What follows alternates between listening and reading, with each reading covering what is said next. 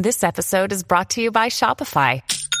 Forget the frustration of picking commerce platforms when you switch your business to Shopify, the global commerce platform that supercharges your selling wherever you sell. With Shopify, you'll harness the same intuitive features, trusted apps, and powerful analytics used by the world's leading brands. Sign up today for your $1 per month trial period at shopify.com/tech, all lowercase. That's shopify.com/tech.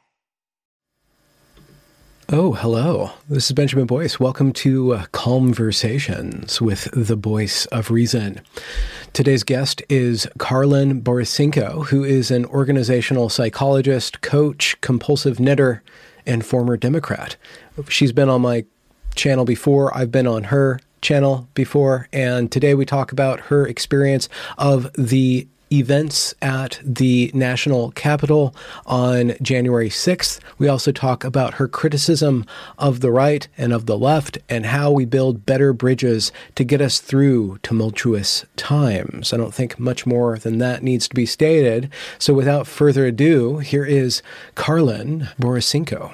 Do you do impressions with your family when you're sitting around knitting? Dude, my family doesn't talk to me anymore. Come on. No. Your roommates? No. Well, my husband, I guess my husband still talks to me on occasion. No, I only do impressions when I'm making videos being more hyperbolic than I should be. Oh, okay. Like you make Muppet voices for the people that you're mocking. Is that what you do? Oh, I do crazy SJW voices. Yeah. I did a voice for Melinda Gates because she came out with a tweet about funding motherhood or funding unpaid emotional labor or whatever kind of labor it is. Wow. It kind of offended people because it was a little too high. I guess. Oh, I offend people all the time. They're like, stop doing the voice. I'm like, no, the voice stays. The only way I can stay sane is to mock these people. Yeah, no, definitely. You're on a roll for offending people. It's really, I love your principled, multi-offense front that you're taking. I will offend everyone. I will tell everyone to go fuck themselves. I do not care. It's really refreshing. It's really refreshing to see that. Well, it's so funny too, because now all the leftists who called me a grifter all year, they don't know what to do with it. So they're like, some of them are like, this proves you were a grifter all along. And I'm like, I'm literally telling off the side you told me I was grifting to. How does this prove I'm a grifter? Yeah. That's kind of what I wanted. Like, that was the opening thing that I wanted to talk about the journey over the last 12 to 16 months from Democrat to Trump supporter, and then being launched into that sphere of communication, and then how everything, there's so much to talk about, but well, and you were also funny? At the Capitol event. I was at the Capitol. I was just watching the impeachment trial, actually. But you know what's funny too, this is actually the perfect day for it, because this is the 1-year anniversary of the day that my original Trump rally article went viral. Oh wow, well there we go. I knew it was like 12 months. It was meant to be. It was fate. It's a whirlwind. Are you dizzy, or is it full circle? It's still, honestly, it's still the most surreal thing in the world to me. Like, it feels like I'm living in an alternate reality. And I can't tell you, several times a week it still happens where I'm like laying in bed at night and I'm like, is this my life? This is my life. This is so weird. You get a lot of attention and a lot of interaction. I guess engagement is the technical term, but you run a very highly engaging several platforms, and you're at the intersection of a lot of different conversations. And it seems like you're always pushing the line too.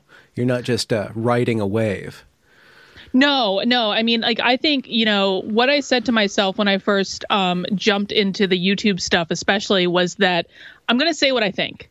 And for better or worse, I'm just going to say what I think, and I'm going to figure the rest of it out. So, like, being authentically who I am and saying, what's on my mind, whether or not that's good, bad, or even fully thought out most of the time, because sometimes I'm just thinking out loud, that's always been important to me. And it's been one of the oddest experiences, because I have so many people who are I've had people on this side that are like fighting the same like anti-woke stuff, who have said to me like, you're an inauthentic narcissist. And I'm like, I don't even know how you get to that. Like, it's like, or they'll tell me like, you're just trying to be controversial to build an audience. And I'm like, that never would have even occurred to me. Yeah. Like, I don't know, like, what plans you guys are making, but that, like, I never wanted to be a YouTuber. Like, it never would have occurred to me. Yeah. I try not to make ad hominems because more often than not, they're just projection. That's exactly it. It's like, I know exactly what you're thinking when you're saying this stuff to me. Yeah. But whatevs, man. Could be worse. Is there anything you want to cover? I do want to get into the way in which you've been talking about the right treating women's claims. Oh, sorry. Yes. And I don't mean that in a negative sense, just women speaking about experiences of trauma, of sexual harassment, et cetera, like that. There's I've been building a corpus on gender and the relationship between the sexes and, what it's like to be a man, what it's like to be a woman, what it's like to be treated like a woman, like a man, et cetera, like that. So that would fit nicely into that. And it also has political implications too, because the way that this topic is treated by the different sides, like with what you've been talking about with AOC, she talks about her trauma in the Capitol event. And then she spoke also about her sexual trauma too. It was very difficult for me not to see her manipulating that and denigrating sexual trauma in the process. So I don't even know how you talk about trauma in a political sphere because everything political is manipulation. So it's really difficult to carve out a safe space or a non-power motivated space in that conversation. We can definitely talk about that. And the position that I've tried to take on it, and Lord knows this has been distorted to high heaven, but the position I've taken is that, this is not even about AOC. I don't even care if what she was saying was real. This is not about her. This is about all the people that have experienced this and don't feel like they can even talk about their experiences because what they see is when someone high profile comes forward, everyone and their mother instantly calls them a liar. Mm-hmm. Okay. And that's what they experience. So if you're seeing someone coming forward and everything you see is calling them a liar and you've been, sexually assaulted or raped or whatever, why would you come forward if that's what you're going to meet? Why would you? Yeah. And that's the point. It's not about AOC. I give two flips about AOC. Yeah. Yeah. You made a thread in the wake of her confession or whatever that was. And you spoke you became very vulnerable and you spoke about your own experience about that. And the pushback that you got, well, it wasn't even pushback, but the response that you got was pretty, I would say, lame. People went after you or tried to deflect or change that. And could you talk about that and then how you decided to respond to how you were being responded to? Well, I mean, this is not, this is not like a new experience for me, which is with people pushing back on this. I mean, this happened to me 15 years ago, and this has been that type of pushback has been very consistent the entire time. And I've spoken about what happened to me publicly before. This was not the first time I talked about it. So I've kind of gotten used to that. And I think that it's important for people who have been through this, who have kind of like processed it and are in an okay place with it, to model that for other people who can't. And so the universal response that I've gotten for the last 15 years has been, we don't believe you. That's it. And so it was not at all surprising to me that was the response. But I think when I look at the right, and the right is so concerned with this stuff happening to children, right? This is, and they should be. That's completely wrong. Everyone should be concerned about that. But it's perplexing to me how when someone goes from 17 to 18, the conversation suddenly changes on the right.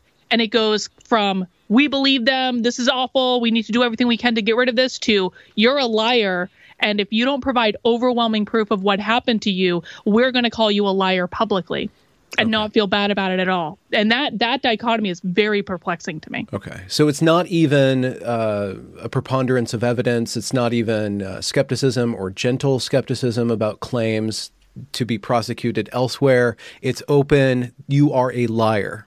What you're saying is not true, and assumably they're putting some sort of intent on you. Why would you even bring this up unless you wanted something?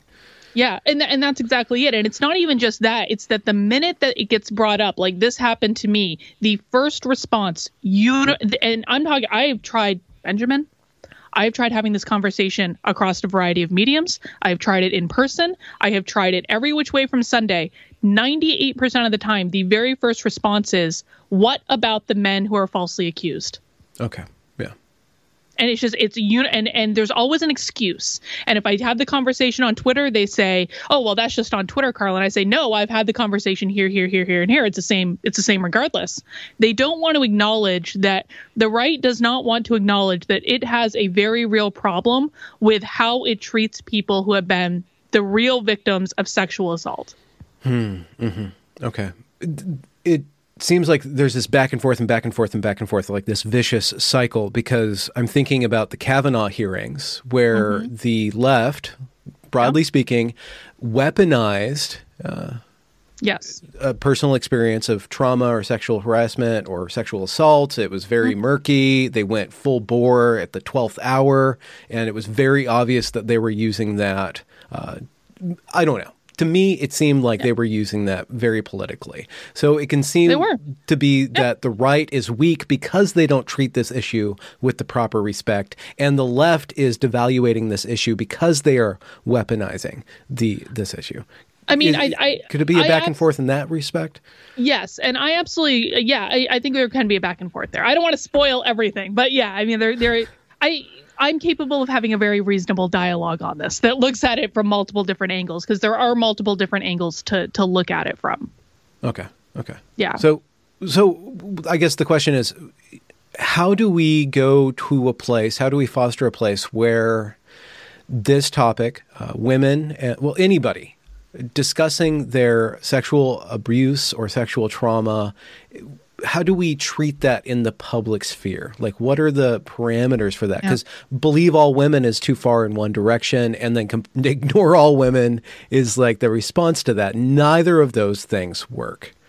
So what would you like to see? And where do we need to go? Well, for me, it's about, listen, I completely agree that this is a backlash from the right about what the left did. Right? Life is about balance. If the pendulum swings too far in one direction, it's going to swing back in the other. And the people who are the biggest victims in this whole scenario are women who have had very real experiences that cannot get anyone to listen to them and to believe them. And it doesn't matter. Like, I mean, the reality is that a lot of these things happen, and there is no evidence. There still should be an avenue where women can have these conversations without it doesn't need, I can accept that my assailant never got in trouble. Nothing ever happened to him. I can accept that. What I can't accept is that people have nowhere to go to talk to, or any audience to talk to, whether that be one-on-one or in public or however they want to do it, in order to process what happened to them and to get over the trauma of it. That's what I can't accept. And that is what I would like to happen. I mean, my bare minimum, and this is what I said, I think, in that thread, is that the bare minimum I would like to get to is when someone tells you that they've been raped or someone tells you that they've been assaulted, the first response is not, what about all the innocent men? The first response should be, I'm really sorry that happened to you. If I could get that, I would be comfortable. There's also problems with regards to the ways in which Obama-Biden administration pushed Title IX into the campuses, which really knocked out the ability for, let's say, males who have been accused of sexual harassment to defend themselves. So there is this kind of pendulum problem that both sides are feeding into. And I think my position on this is not political at all. I'm not arguing for any laws to be passed. I'm not arguing for any of that. It's a more human perspective to say, you know what, like, it doesn't, politicians are going to do what politicians do. Do you want to lose your own humanity in the process? Okay. So you would like, this is the other question, is it proper for trauma to be processed in public? Is that the best place for it to be? Should there not be some sort of private group, small group? Does it necessarily work to work out trauma in public? What happens in public makes its way into private. So based on what people see in the public, when people see that all that ever happens is that people are accused of being liars when they bring this up, that makes its way into private. No one ever, one person believed me. One. Police didn't believe me. people. It was a coworker who did it to me, and so like my employers didn't believe me. No one believed me. All that happened in private. Oh wow. Okay. And that's not uncommon. That's not uncommon at all. Well, what are the ways in which, let's pretend that somebody's listening to this, a woman or a man who is trying to figure out how to process this and knows that they can't speak about it in public, wants to avoid being called a liar. How did you go about processing that for you? What were things that helped you? Or what adaptations did you make to your behavior to say, I don't give a shit, I'm going to process this whether you believe me or not? I wouldn't say that I did process it for a long time, because all I heard was that I was a liar. Like it took me a long, long time to process it. And it took a lot of, I've done a lot of personal development work and inner work, and I work with like shamans and healers and all this crap. And so like I did a lot of work on myself to be able to process it, but my processing didn't come from anything publicly, because everywhere I turned, I was not, there was no resource that I could go to. Okay.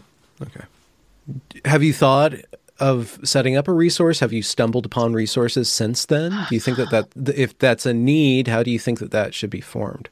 I don't know. I mean, this is the question. Like, I don't have the answer to this. Yeah. Other than, I guess what I'm trying to do is appeal to people's humanity, not to jump right to women are liars, because a lot of times they're just not. Now, what I have done is, I think it's worth saying, like, I have advocated for men who are falsely accused. I've worked with organizations to get more robust policy set up to fully investigate sexual harassment claims before they fire anyone, and that's absolutely appropriate.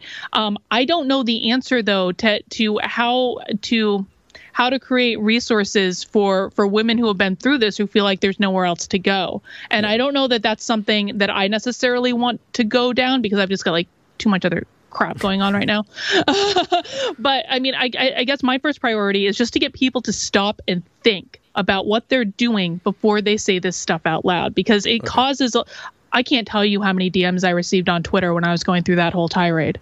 Like, people who would never speak publicly about this stuff were DMing me, thank you for saying something, because this is the first time that someone has advocated for this that we've seen. Okay. First time that they've advocated it from a particular position, like from your particular position, or the first time the first time that they've seen someone call this out publicly as being a problem with how people are addressing it publicly. Okay. Speaking of trauma, our nation, the Capitol thing is apparently very traumatic for a lot of people, not just senators and Congress people, but it is very, it's been built as something very traumatic from the media. I don't know exactly how to read the thing. I'm very wary of the narratives that have been popped up, because I know that all those narratives, again, if a traumatic experience happens, I don't know exactly how to process that politically, because every political actor wants a certain end, doesn't want to actually look at the event. You were in the vicinity of that. What can I learn from you about the reality of that situation? Where it went wrong, what was actually the vibe in the air, the whole thing. Yeah, it's funny. I was actually watching. I missed the first part of your conversation with James Lindsay yesterday, but I watched it this morning, and you were talking about this, like the narrative that's been constructed around this. And I was thinking to myself as I was watching it, like, I remember standing there at the Capitol just watching what was going on, and from my perspective, like, I didn't see any of the violence. All I saw was a giant mass of people who were like standing around and waving flags and chanting. And I'm not like denying that occurred. Obviously, that occurred. I've seen the video, but I didn't see it while I was there, and I was really trying to get a good look. And I remember standing there thinking that this is going to be totally misconstrued in the media, that this was going to be perceived like the narrative they were going to create around this thing is that this is the worst terrorist act in the history of the world. And I remember there was a moment where I had like a very clear, I had that moment of clarity where I was like, I'm standing in a moment of history, not necessarily because this is the worst thing that's ever happened, but because it's going to be portrayed as the worst thing that's ever happened. Yeah. And what are your feelings about the way in which that actually unfolded? Like, this is out of hand. We're in dreamland, this postmodern craziness, like this narrative built. Are you resentful? Are you angry? Sad? I have so many mixed emotions about it, because for me, like, I've been fighting to get the right to like stand up for themselves for months and months and months and months and months, right? And so for me, when I was there, when I was looking over this mass of people, and again, not seeing any of the violence, my thoughts were, oh my God, they're finally doing it. The right is finally standing up for themselves in the way that the left does. And I was actually like, I've said, and I stand by this, it was one of the most exquisitely beautiful things I've ever seen in my life, to see little old ladies that were dolled up in their fur because they were outside all day storming the Capitol. Like, that was awesome. And, I've talked to a lot of people that were there that day, and so many of them are having this overwhelming sense of guilt for even being in DC on January 6th, even if they didn't do anything at all. Now, okay. I don't condone the violence. The violence was horrible. Like, if I saw, the only thing that I saw that would even get close to it is I saw people like trying to break windows, and I saw people inside waving out the windows, but it was like onesies and twosies. It didn't seem like very many people to me. And I was like, oh my God, that is so stupid. And I was like, and I saw people trying to stop them breaking the windows too. But if you take that piece of it and you put it aside, it's like there were 50,000 people on that lawn in minimum.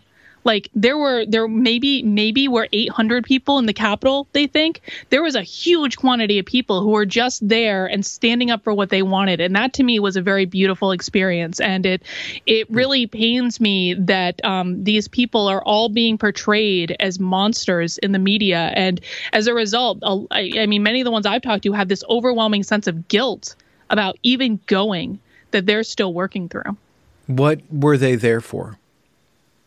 If you can generalize, I think, 50,000 people's motivation. Yeah, I mean, I think it's important to note that there was a scheduled rally that was supposed to be there, that was advertised. I mean, like, the reason that I went to the Capitol after Trump's speech, and I didn't even stay at the Ellipse for all of Trump's speech. I went back to my hotel because the sound was horrible and I couldn't even hear it. But the reason I went to the Capitol is there was going to be another rally there. That was why.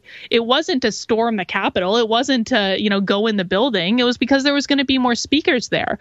I can't speak for everyone in the crowd. The sense that I got was that, the majority of the people I talked to didn't think the election was going to be overturned, but they wanted to be there. Like, this is what Trump people do. They go to rallies, right? Okay. They go to Trump rallies. And this was supposed to be like the ultimate Trump rally. And I think a lot of them didn't actually expect anything to happen, but maybe they were curious about what would. And then, of course, there's that small little contingent that was convinced that it was going to be overturned.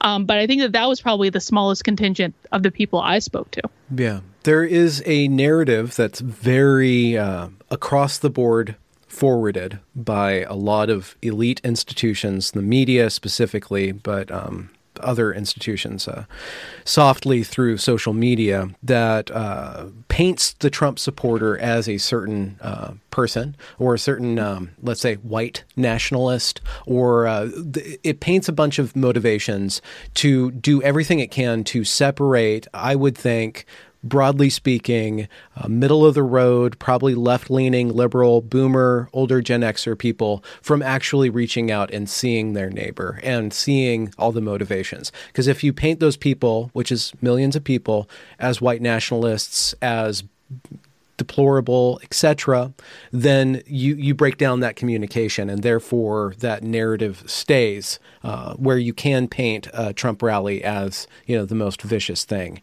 in America. So what if you're speaking to like a left-leaning liberal boomer, somewhere around that age range, what do they need to understand about the people who were there that day? What did they really want? What is it to be a Trump supporter? Is it to be a white nationalist? Is it to be some sort of ethno-nationalist or, ultra-conservative, far right-wing person? What is it? Not at all. And I mean, if you look at the crowd, they were not all white people that were there. That is absolutely just that goes false. But you look at the pictures, but people still can't see past that picture because the headline under it is like Nazis, Nazis, Nazis. So it's it's funny because one of the photos of the event that's they always take it out of context. There is the Confederate flag photo, right? Now I hate that Confederate flags end up at these things. I think it's horrible. But if you look at pictures of the whole crowd, which I have and I've put on Twitter multiple times, There aren't any Confederate flags that you see. They find the one guy, and there are wackos at every protest. I mean, come on, you go to a left-wing protest, you're gonna find a lot of wackos. There are always people that are gonna do those things, but what they do is they crop into that one single person and they make that seem like it's everyone. That's not everyone. I think that what does it mean to be a Trump supporter? I think that Trump supporters have been emotionally abused by every major institution in this country for the last 5 years. From the moment that Trump came down that elevator, the media has been in a constant flow of information to make it seem as though these people are horrible, racist, deplorable people. And that is simply not true. And I think, everyone reaches a breaking point at some point. And if you think about this giant mass of people that has been emotionally abused for years, that have been called every name in the book, that have been abandoned by their friends, their family, are at fear of losing their jobs, and they think that this is their last moment to be heard. Because this is a group who does not feel as though they've been properly represented anywhere, right? They've never been listened to. Their points of view are not considered. They are immediately portrayed as racist wherever they go. And this is like their last opportunity to be heard. Of course something like this was going to happen. Of course it was going to snap. And frankly, we're very lucky that it wasn't much worse than it was, because most of the people there followed the rules. I mean, it was so funny. My husband was watching the footage my husband was at home. He was watching the footage. So it was a mostly peaceful protest. It was a mostly peaceful protest. But and I think we can look at something like the Black Lives Matter people and say, listen, most of they were in fact peaceful. I support people's right to peacefully protest. Most of them weren't burning down buildings. And that's a fact too. But it's funny because my husband was at home watching C-SPAN as this was all happening, texted him. I was like, FYI, you might hear some stuff. And so he turned on C-SPAN. And what he saw was the Capitol Rotunda where Trump supporters were going into the Capitol, and they were staying in the ropes. Yeah. They were following the guidelines. And it's like, this could have been so much worse. Trust me, if that crowd had wanted to cause damage to the Capitol in the same way that some of those Black Lives Matter protesters wanted to burn down entire cities, we would not have a Capitol building right now. That was how big the crowd was. And I think that my problem with how it's been portrayed is not that the violence has been talked about, because we should talk about it. That was beyond what was acceptable on any level. But they're not offering the full context in that was a very tiny portion of what happened. And it could have been so much worse if those people had actually been the violent people that they portray them as. Mm-hmm. And the media broadside is being so effective that even people who were there who didn't participate in that are feeling guilty. They feel like they have blood on their hands. Immense guilt. And not only that, but some of them are losing their jobs. Not even people that weren't even at the Capitol are losing their jobs just for going to Washington, D.C. on January 6th. People that went from the Trump speech back to their hotel room, went to take a nap, didn't go to the Capitol, and that's awful. We shouldn't wish that on anyone. People should be able to stand up for what they believe in. Yeah, I believe there was a report that Bank of America released information to the government for anybody who was in D.C. that day, and actually colluded with the government to rout out those people. Thank God I don't bank with Bank of America. Well, thank God you're also self-employed too. Which is for real, benefits. I wouldn't be able to do any of this stuff if I wasn't self-employed. Do you have any insight into, now that Biden is president and now that Trump has semi-retired so far, we don't know what he's going to do specifically, but what's going to happen to all those voices? Because it seems like this event is being used to cut them out, completely cut them out from the conversation. They're not going to die. They're going to be there. What are they going to do? No, I think we're going to see. I think there's already efforts to primary people like Liz Cheney, who are, actively working against Trump's impeachment. If you look at her approval ratings in Wyoming, they're basically in the toilet. Liz Cheney is not going to keep her seat after this. So I don't think that the MAGA movement is going anywhere. I think, there's what I think is going to happen, and then there's what I hope happens. Yeah. What I hope happens is that the populist on the right start realizing that they have more in common with the populist on the left than they do with the rhinos that are in power in the Republican Party. That's what I hope happens, because I think, listen, we can talk about media narratives all day, every day, but the reality is that the media hates all of us.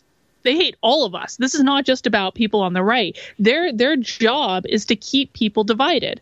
And that's true of media on the right. That's true of media on the left, too. I mean, this is true of everyone. If you look at someone like Newsmax and OAN, listen, like I might watch them every once in a while, but the reality is that it's their job now to piss off the right, just like it's MSNBC's job and CNN's job to piss off the left. They want to keep us warring with each other. And what we need to realize is that we are not each other's enemies. We have more in common than we don't. I had a Black Lives Matter activist on my channel a couple weeks ago, and he talked about how he views Antifa as QAnon. It's like the QAnon of the left. And that was the first time anyone in Black Lives Matter had said that to me. And I was like, you think these guys are crazy too? Like there's common ground to be had there among the peaceful people.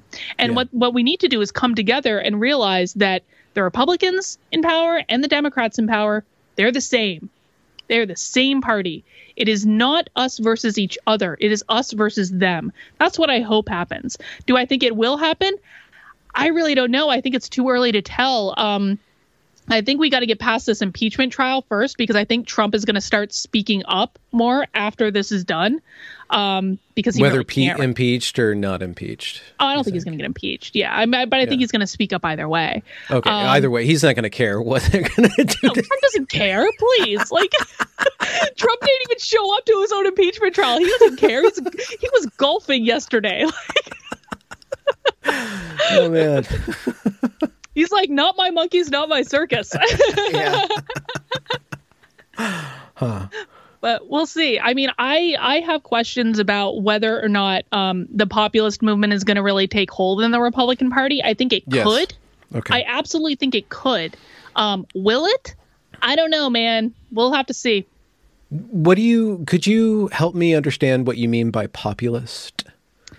What is that? Yeah. So what I mean by populist is more focused on things that are actually going to help average, everyday Americans. Like I think Trump was the leader of a populist movement. And I also think BLM is like a populist movement too, by the way. Like, I mean, that's about like, you know, and the funny thing about them, and again, I think they're like the BLM activists that I've talked to are actually they're as annoyed at the people that are looting and burning stuff as like, you know, as I am. They don't like that stuff either, because what they want is just they don't want cops killing innocent people. That's all they want.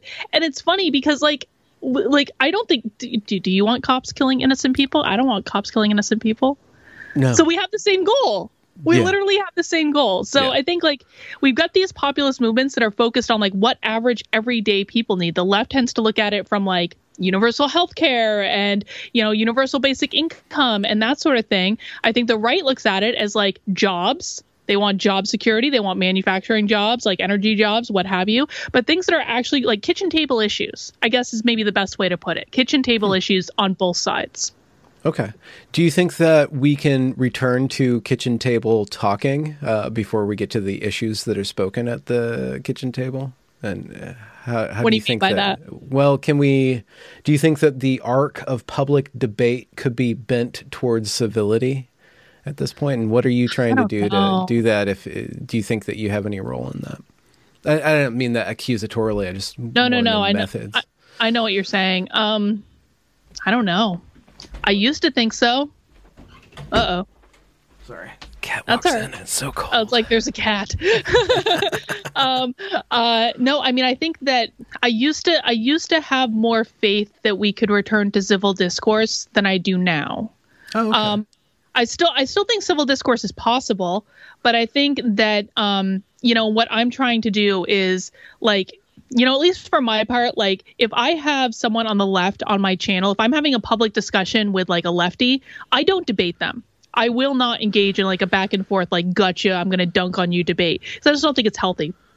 So I can definitely contribute that. I think there are people on the left that I think are really, really reasonable and want to find common ground. I think the sad thing is that just these conversations are not happening. And I think part of the reason they're not happening, to be quite frank, is COVID.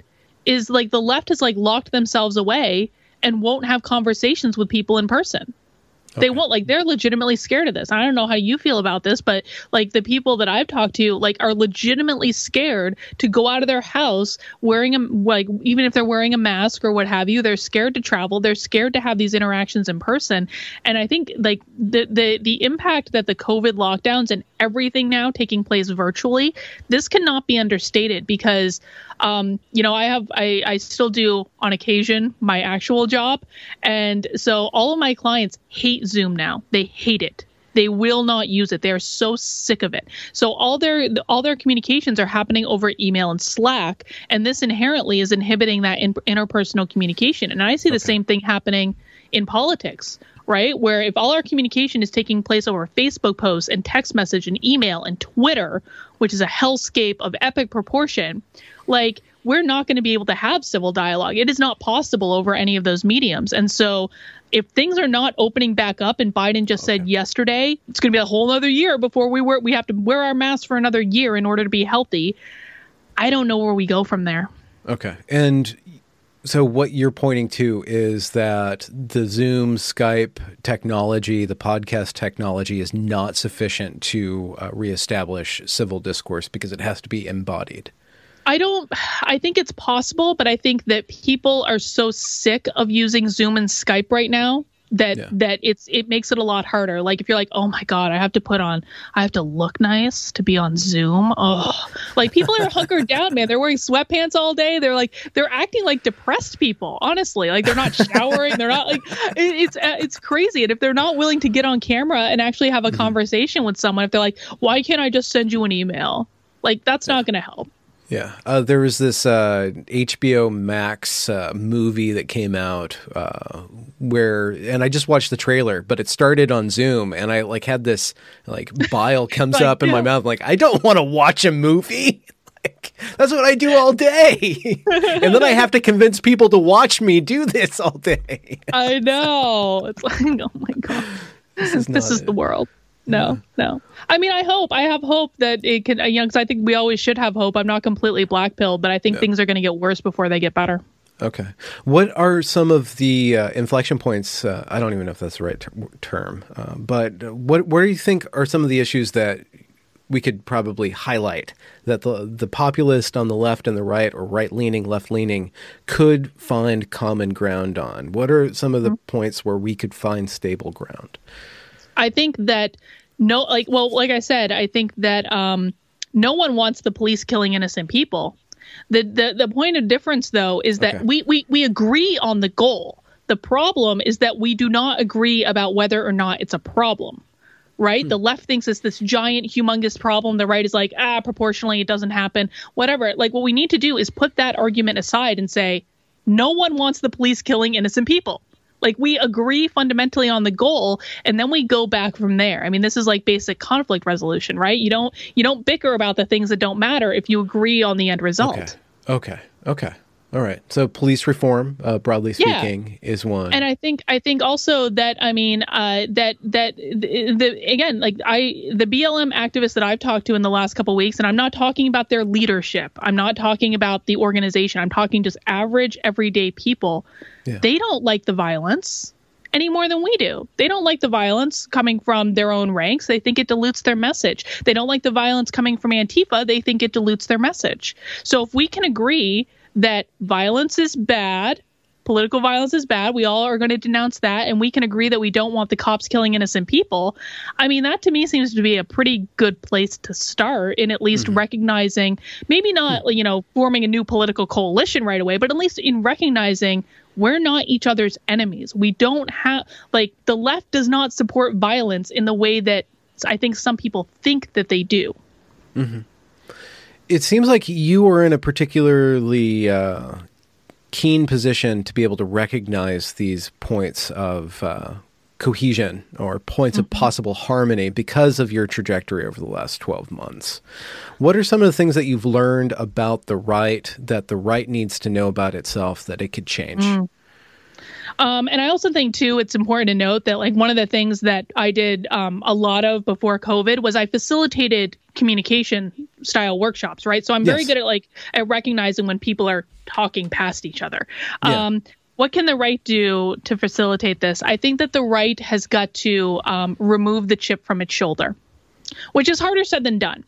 And I understand that. And again, I don't. The right has been emotionally abused for the last 5 years. That is a very real thing. And I don't want to diminish other kinds of trauma, but that's a trauma for a lot of people to feel like everyone around you does not understand you. It's a really, really tough thing to deal with. But I think that if they want to resolve this with the left, maybe not with the politicians, but with average everyday people, they've got to get rid of the chip on their shoulder. They've got to say, you know what, it's worth showing up and at least trying to have the conversation without demonizing these people, because they're average everyday people just like me. They're just trying to do the best they can.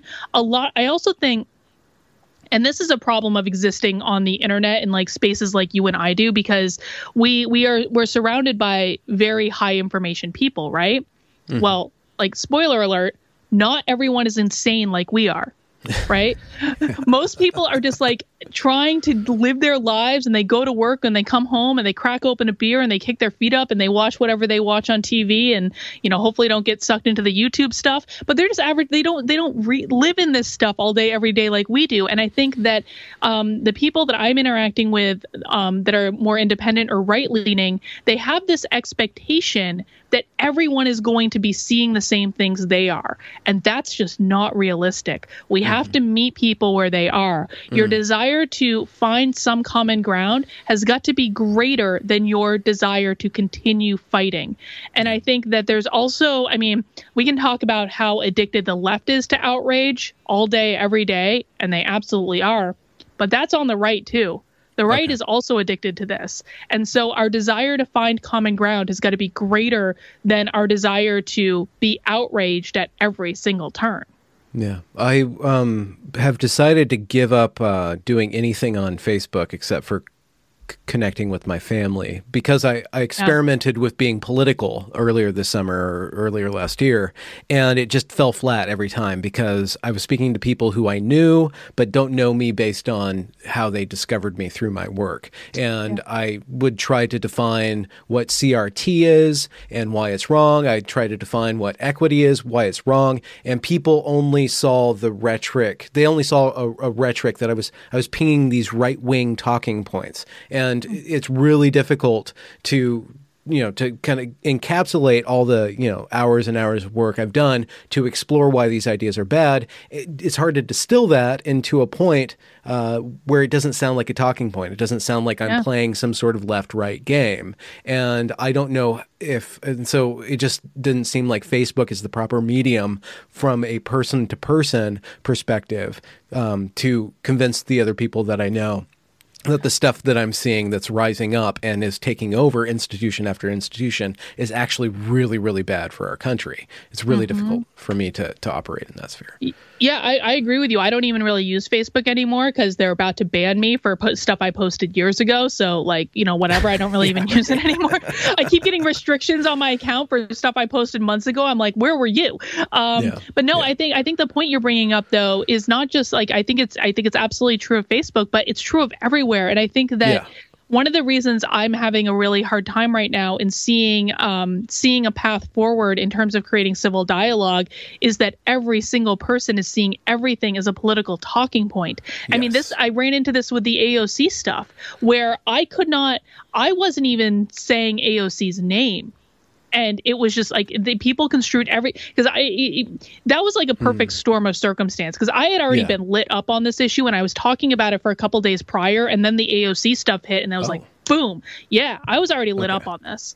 And it was like all of a sudden I couldn't even have a conversation around women who are sexually assaulted without people bringing AOC into it, because when I wasn't even speaking AOC's name.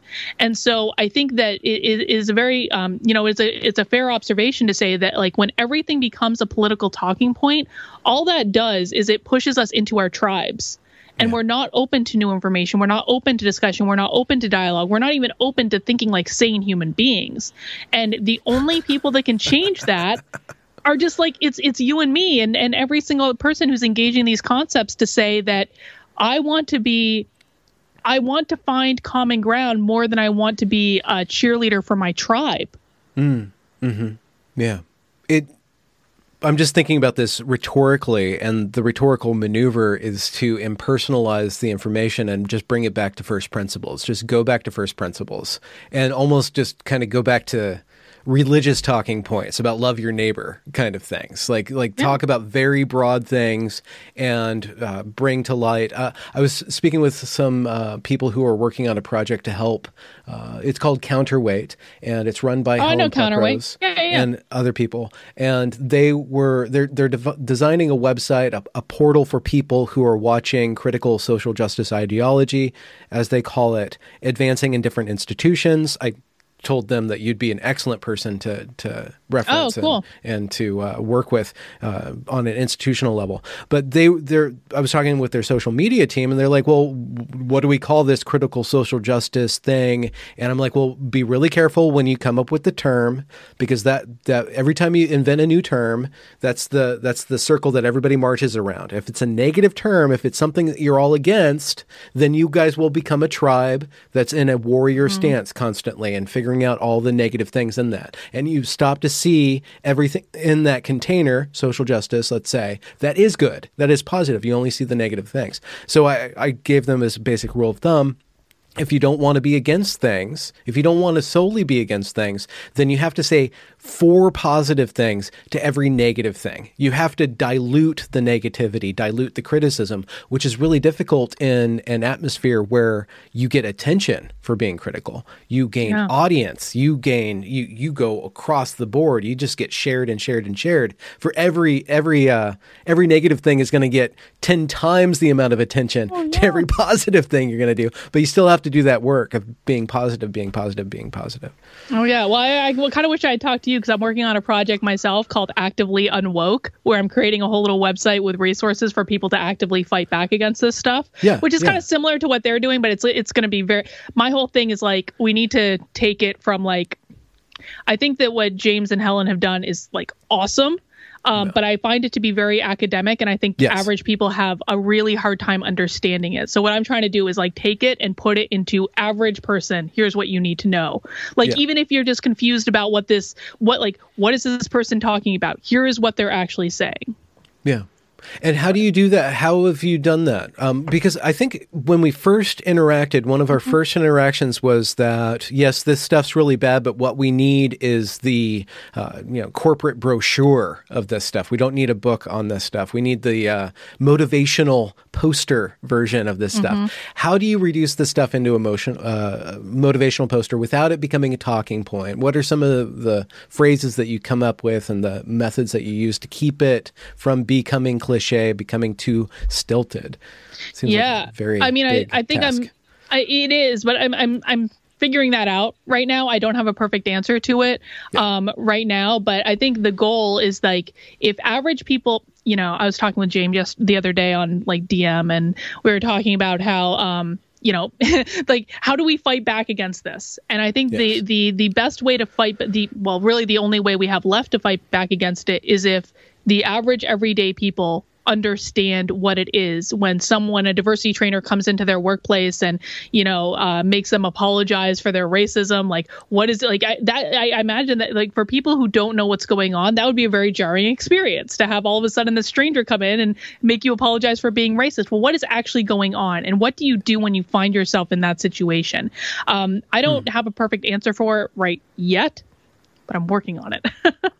Do you have any clues? Because that's a really good question, because not only are they, I think that the way that social media has been working out, or just society's been working out since last June, is to steep everyone in this understanding that white people are inherently guilty for the sins of America, that America is stained irrevocably by racism, and that the first step is to apologize. So I think that people are already primed up to go through this ritual. But what is behind that apologizing to a freaking HR representative person, which I just think is it's just out of bounds. It's like some sort of religious thing going on that shouldn't be going on. It just pisses me off just on a personal level. But there's something else going on. There's a societal manipulation that's going on when you're being forced to apologize for your skin or for the sins of America. And that's a really hard stance. Maybe I'm coming at it too hard because it's triggering me right now. But what do you think is going on in that moment? No, I don't think it's a hard stance at all. I think, I'm working on a book right now, and the introduction to it is literally called "You're Not a Racist." And it's going through all these scenarios. If you believe this, you are not a racist. No, let me confirm again. You are not a racist. And the reason I'm doing it that way is that... Like counter-conditioning, in a way. Yeah. And I think... And it's not even that. I think that people instinctively know that this stuff does not pass the smell test. However, the danger of saying that is that someone's going to call you a racist, right? Yeah. And that's like the very worst thing that we can be called. And a couple things need to happen. Number one, we need to get people to a place where they're not afraid of being called a racist, that they know, not necessarily from like you're going to lose your job perspective, but that they know internally that it's not true. And I think that this is the insidious part of all of this, because it gaslights people into thinking that they're bad people for recognizing bullshit. Like, we know this is bullshit. Like, you look at people like Jodi Shaw and what she's doing. Like, she recognized it. She works with a whole bunch of people who are recognizing it, but they're not saying it out loud. And so I think what I want to do is to give people permission to acknowledge what they instinctively already know that it is, and know that there are a lot of people out there just like them. I have to believe that. And I think the data backs this up. I think the people that really buy into this stuff are a small proportion of people. I think the larger proportion is that people who recognize that this is absurd and stupid. And I did corporate training for like a long time, right? No one believes corporate trainers. I can always tell exactly who buys into my stuff and who doesn't, even though my stuff was like much better than this stuff, right? But like, people don't buy into it. They know it's nonsense, but they're afraid to say it. We need to give them permission to say it. We need to make it safe for them to say it, knowing that, and the reason they're afraid to say it is not just that they're afraid they'll lose their job. It's because they think they're the only one thinking it. Yeah. That's the biggest problem. Yeah. Show them that they're not. Yeah, there's breaking down those silos. There's this article that came out last week, and Holly Math Nerd on Twitter wrote an excellent piece about this piece that appeared in the LA Times, and I'll link Holly's piece in the description. But in the LA Times, there was this woman whose neighbors were Trump supporters, and they plowed her driveway. And she goes through this process of, well, how does that forgive them for what they've done to my country and how they've betrayed my country? And there's this really intractable mentality about this anti-Trumpist not being able to see their neighbors who did something humanely as humans. Like, there's this, you are, because you dehumanized people by voting for this guy, you are no longer, you're depersoned. You dehumanized in my mind, therefore I'm going to deperson you back. And and how to, just breaking down that mindset. It has to happen on the right with the chip on the shoulder, and it has to happen on the left where people have to let go of that completely insane rhetoric where they think they're traumatized on behalf of who they think Trump and Trump supporters have traumatized. Now, I'm sorry, I should say that perhaps there has been trauma that Trump and his administration has caused on people. I don't know, but there is a very strong belief in the heads of a lot of people on the left that Trump has done that. And so they are traumatized surrogately for this trauma, and they have to give that up too. Have you seen any way, or have you seen any way to push the needle, to move the needle, to open up people who are anti-Trumpist, to get a little bit more trusting of their neighbor, of those 74 million people that voted for Trump, or 71 million people? Well, not on any sort of scale. I think that, they're dug in right now, and I don't think it's possible, especially while this impeachment nonsense is still going on. Maybe in the future, maybe once, like Jim Acosta was just tweeting yesterday about Trump playing golf. Like, why do you care if Trump is playing golf right now? Trump is a private citizen. And until we get over this attitude that they're addicted to outrage, right? Yeah. They're the only ones that can fix this. Now, what I suspect is going to happen is once the Trump stuff kind of dies down, they're going to turn on each other, because where else do they have to go? They control everything. Now, what does this have to do with the right? Well, I mean, like, if they turn on each other, then the right is kind of like they're not even going to be paying attention to what's going on the right. So I don't know. I think that I don't have a lot of hope for where the left is right now, because I think that, I'm not going to fix the left, Benjamin. I'm not. I think the very best thing that I can hope for right now, and something I'm actively actually working on as of yesterday, apparently, is we need to put as many legal boundaries around what they're doing in regards to critical race theory and getting that into institutions as possible. Yeah. Like, we need to basically, for lack of a better term, we need to build a wall around this. Let them scream in their little playpen all that they want. Let them go after each other all that they want. But I think where the focus needs to be is, again, on like protecting average everyday people from getting pulled into this nonsense. I don't know if that makes sense. No, it does. No, that does. And appealing to the common man or woman or person is still a very valid tactic. And not every populist is a demagogue. Populism, construed as you've construed it, as serving through as best, most tangible means as possible, the most people as possible, is a common goal that will provide a surge as long as those common people aren't at each other's throats by some sort of false reality that's been pushed on them, or their own addiction to being outraged, which is pushed on them by them. Yeah. And I think, too, I mean, the overarching theme of everything that I'm talking about right now, it really, ironically, hinges on personal responsibility, which is the right's big thing, right? They want, people to be personally responsible for their lives and their experiences, but people also have to be personally responsible for their perspectives. We cannot expect politicians to come in and save us if we are not doing what we need to do first. And so I think, the message I think that I have that is over everything is that it doesn't matter what anyone in Washington, D.C. is doing. It doesn't matter what anyone in your state house is doing. You are in control of what you are contributing to the situation. Are you contributing in a way that is going to lead to finding more common ground? Are you contributing in a way that is not going to feed the outrage addiction? Are you seeing your fellow neighbor as a human being first, rather than as a elephant or a donkey? That's where we have to start, because the politicians are not going to save us. And if people are expecting the politicians to save us rather than doing it for yourself, you're going to be really disappointed in the outcome. Yeah. I'm going to reuse one of my own phrases that this will be the third time in 24 hours, but be sure you're washing more dishes than clanging pots. Get to work, and you make some noise when you need to, but really the proof is in the pudding, and actually solving real problems that are human sized, and making human connections is going to do a lot more in the long run once that picks up than existing on this abstracted plane of political scuffle. Yeah. Anyway. Yeah, go clang pots on Twitter, because ain't no problem's going to get solved on Twitter. Like, if you need to get that out of your system, I get that out of my system all day, every day on Twitter. That is the only use I have for Twitter, is like getting aggressive and fighting with people. Because I can't do that when I'm actually trying to solve a problem. Because you love people too much in reality.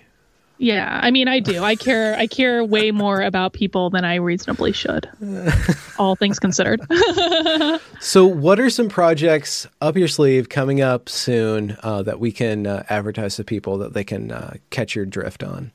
I think the biggest thing is like I have my locals community where I'm actively like I do Zoom calls like twice a week with them that last for like 2 or 3 hours each. Honestly, wow. Okay. Yeah, they're a big meaty Zoom calls, but it's like they last so long because the entire thing is around giving people a place where they can express themselves, where they don't feel like they're going to be judged or yelled at or called a racist or anything like that. I think that for me, individual expression, standing up for what you believe in, is always been my most important thing and helping people to do that. So that's what I do in my locals community. Let's see, what other things am I working on? I'm working on banning critical race theory in New Hampshire. That's really exciting. Across the board. Yes, well, at least in state contractors. So there was a bill that was introduced in New Hampshire, HB 544, that I got wind of, and I was supposed to testify at the committee hearing yesterday, but they ran out of time, so I'm going back next week. Okay. But the other thing I'm doing is I reached out to the guy who introduced the bill, who's being very, very brave because he's already getting all this heat coming down on him, and so I offered to help him, and so now I'm going to be helping out with that. Rufo's going to be helping out with that. James Lindsay is going to be helping out with that, I think. So that's actually really exciting. And in New Hampshire, that has a good chance of passing. There's actually a lot of support for it. Like I did a little survey yesterday to figure out like if this was actually a real thing or not. And it turns out that there's a lot of support for it. And also in New Hampshire, the Republicans control everything. So the Democrats can make a lot of noise. The biggest thing though is again, going back to like educating people, the biggest thing that I'm worried about is making sure the Republicans in New Hampshire understand what they're voting for. Because right now they don't. They do not understand really what critical race theory is. There's still a really big disconnect, again, between people like you and me and just average everyday people. I mean, go back even to the debates between Trump and Biden. Neither of them could explain what it was, right? No, yeah. So that's the piece that I'm working on right now. Okay. And so that you did post a video, like a trial run for your testimony? Of my testimony? Right? Yes. Yeah. And so what other resources are you making? Is this like a web-based thing or something like that? Yeah, I'm working on a project. New Hampshireites, can they get involved somehow? Oh, yes. Yeah, they absolutely can. They can write into their representatives, make sure they know they're in support of it. Right now, who the representatives are hearing from are people that are opposed to this bill. They're calling it racist. One woman's even calling it transphobic when it doesn't even deal with trans people at all. But when everything is transphobic, nothing is transphobic, Benjamin. There's something a little off about these people who just call everything a phobe. Everything is a phobe. Yeah, but no, everything's anti-blackness and transphobia. And you're like, well, we're talking about offense. There's nothing going on with either of those. Yeah, anyways, it's literally not mentioned in the text of the bill. But like who they're hearing from are people on the left who are outraged at this racist bill, and the bill is not racist, and people need to understand that, and the right needs to speak up. This is why in my locals I focus so much on expression and just standing up for what you believe in, and why I thought that the Capitol riot, from my perspective, not seeing any of the violence, was beautiful because people were standing up and saying what they believed in. Where my experience on the right is that they don't do that. Well, so every time that they grow a spine, they're called the worst names in the book over and over and over again. Yeah, but they're going to be called that anyway. Okay. They're going to be called that. Like, you are going to be called a racist anyway. So you might as well stand for something and be a racist than stand for nothing and be a racist. Those are your stand choices. For something and actually not be a racist and be called a racist. Let's put it that way. That's probably a better way to put it, yes. I didn't want that little clip to go out there. Well played. So we plugged your locals. You have an awesomely active YouTube channel, and you have a Twitter, and you also have your business that every once in a while you get involved in. And every you once knit. in a while. Yeah. Do you have like a knitting community? Or you already blew that one up, right? You already took the TNT to No, I mean it's actually funny. So I never really had a knitting community. I was more so on Instagram with people knitting on Instagram, right? Yeah. But it's funny, a couple months ago, I started this group on Ravelry, which is the big website that banned all Trump supporters. I started this group called Crafting Rebels. And one of the rules of the group was don't mention the T word. Like, I was doing it completely within their terms of service. But I was like, I just want this group to be here so that they know that we're here. And the group within like a week got like 450 people to join it. And everyone was just talking about knitting. And it was just like, there was like really no there. And then what happened is Ravelry banned a conservative knitter group, and so all of them came over into my group. Okay, yeah, and interesting. It was, but like again, the rule was, and I kept reminding people, do not talk about. I didn't even say his name, the dreaded T word, to stay within their terms of service. Well, apparently that wasn't good enough for Ravelry because they one day just deleted the group. Just unilaterally. They didn't even notify me as the group owner at all. And they restricted my profile. And the excuse they gave for restricting my profile was that I had things that were against their terms of service in my profile, which is funny because I didn't even have any of the things filled out in my profile because I don't really use Ravelry. I didn't use Ravelry to like talk to people. I just used it for patterns, right? But they said I was somehow violating their terms of service with my profile. And they specifically said my profile picture, which was a picture with me and one of the most famous knitting designers in the world, who happens to be a white man. But you know, maybe that was it. It was it. I had a photo with Stephen West in my profile, which the knitters will know.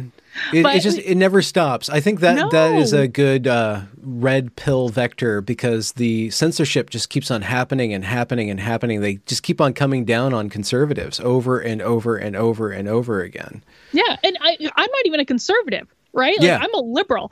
And so I reached out to them. I was like, why is my account restricted? There's literally nothing in my profile and my pictures of Stephen West. Why is my account restricted? Never heard back.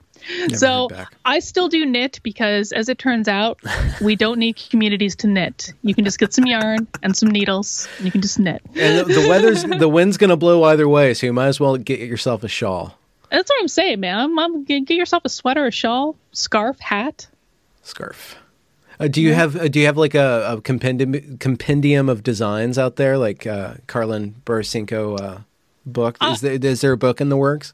There's not of the knitting. I wish there was, maybe someday, but there's not for knitting. Mostly I post my knitting stuff on my Instagram. So okay. All right. Well, we'll link all those things to the bottom of this video and podcast so people can connect with Carlin and join her on Locals and YouTube and Twitter. Thank you very much for your time. Lovely lady of the North Hampshires or the New Hampshires. Wherever I am today. Thank you, Benjamin. I'm glad to be on your channel again. I will end it there. I had a question off the air to ask you. Oh, good. Congratulations for reaching the end of the discussion. If you enjoyed it, do be sure to leave a review or a comment or a thumbs up or whatever you need to do to show that glorious algorithm that this is some good stuff. And do be sure to go and check that back catalog as it is brimming full of fantastic conversations. Links to provide monetary support are down there in the description as well. Have a good night.